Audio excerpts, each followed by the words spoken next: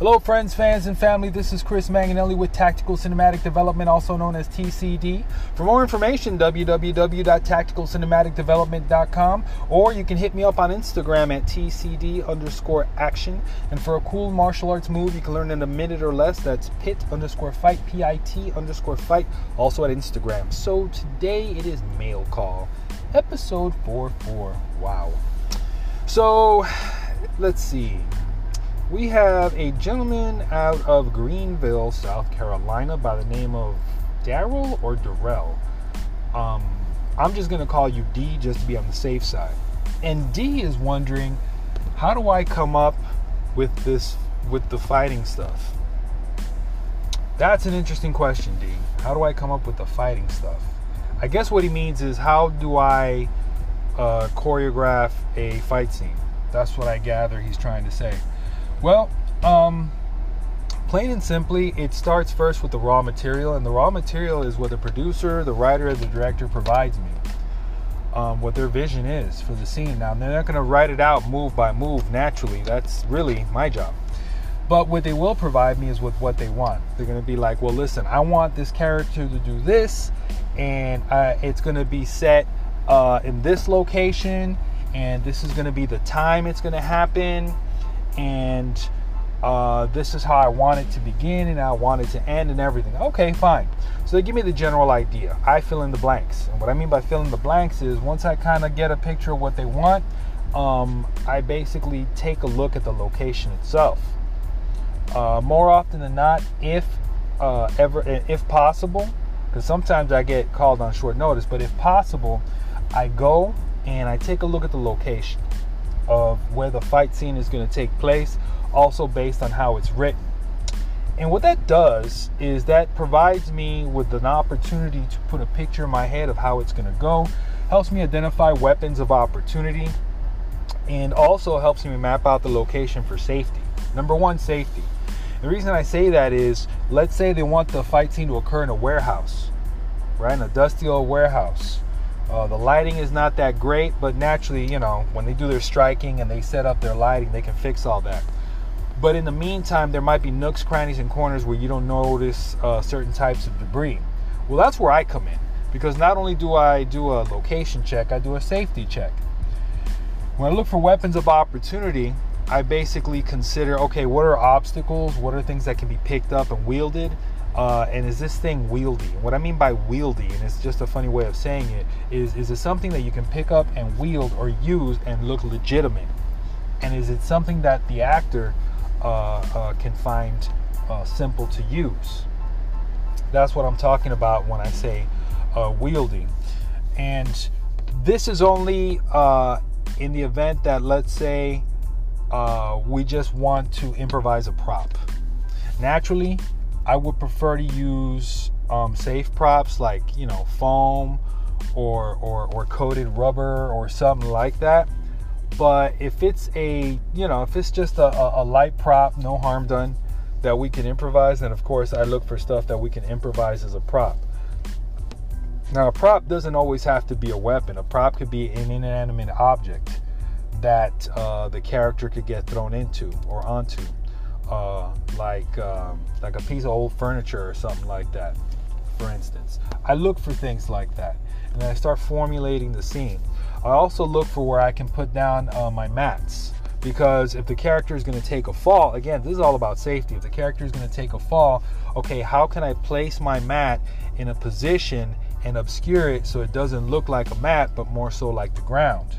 Or if it can't be done, they just cheat the scene. And what I mean by cheat the scene is they film the character falling, cut, and then they do another take of the character hitting the ground, but safely.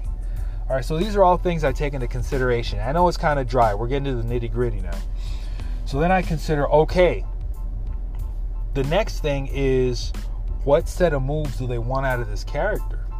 What kind of a character is it? I'm thinking, well, if this person is fast and skilled, then it's going to have to be a fast and furious type of thing.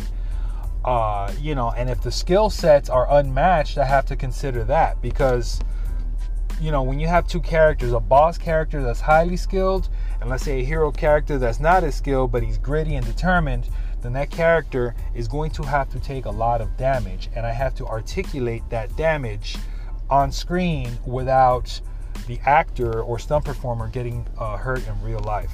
So these are the things that I keep in mind when formulating that fight scene. The other thing I like to do, especially when it's very complicated, is I'll storyboard it.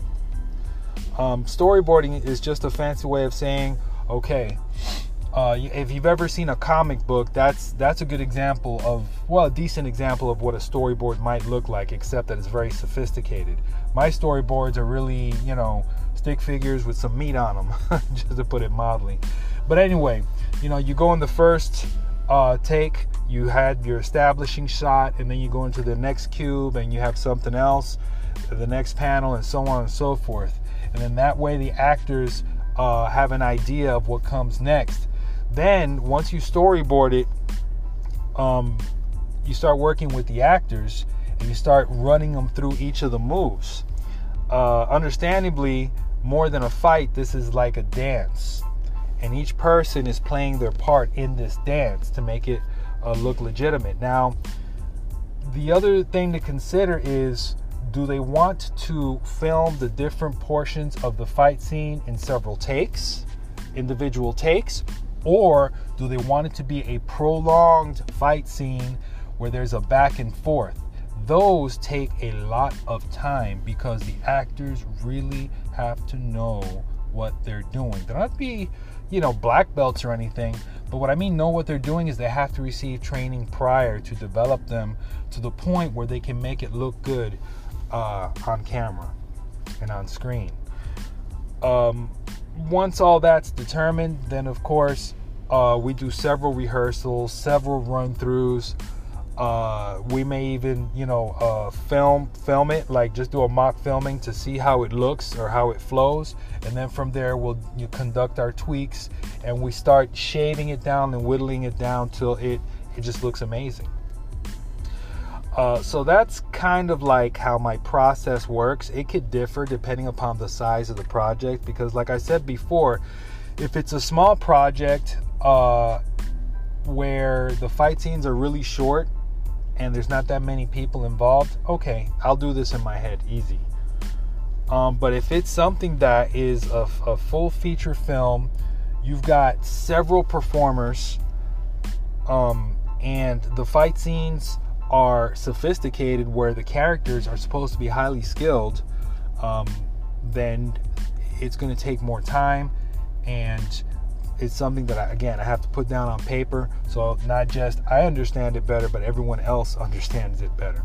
So I hope that answers your question, D, and feel free to hit me up again, or anybody that's listening, feel free to hit me up with your questions. It's Christian Manganelli 11 at gmail.com. Manganelli spelled MANGANELLI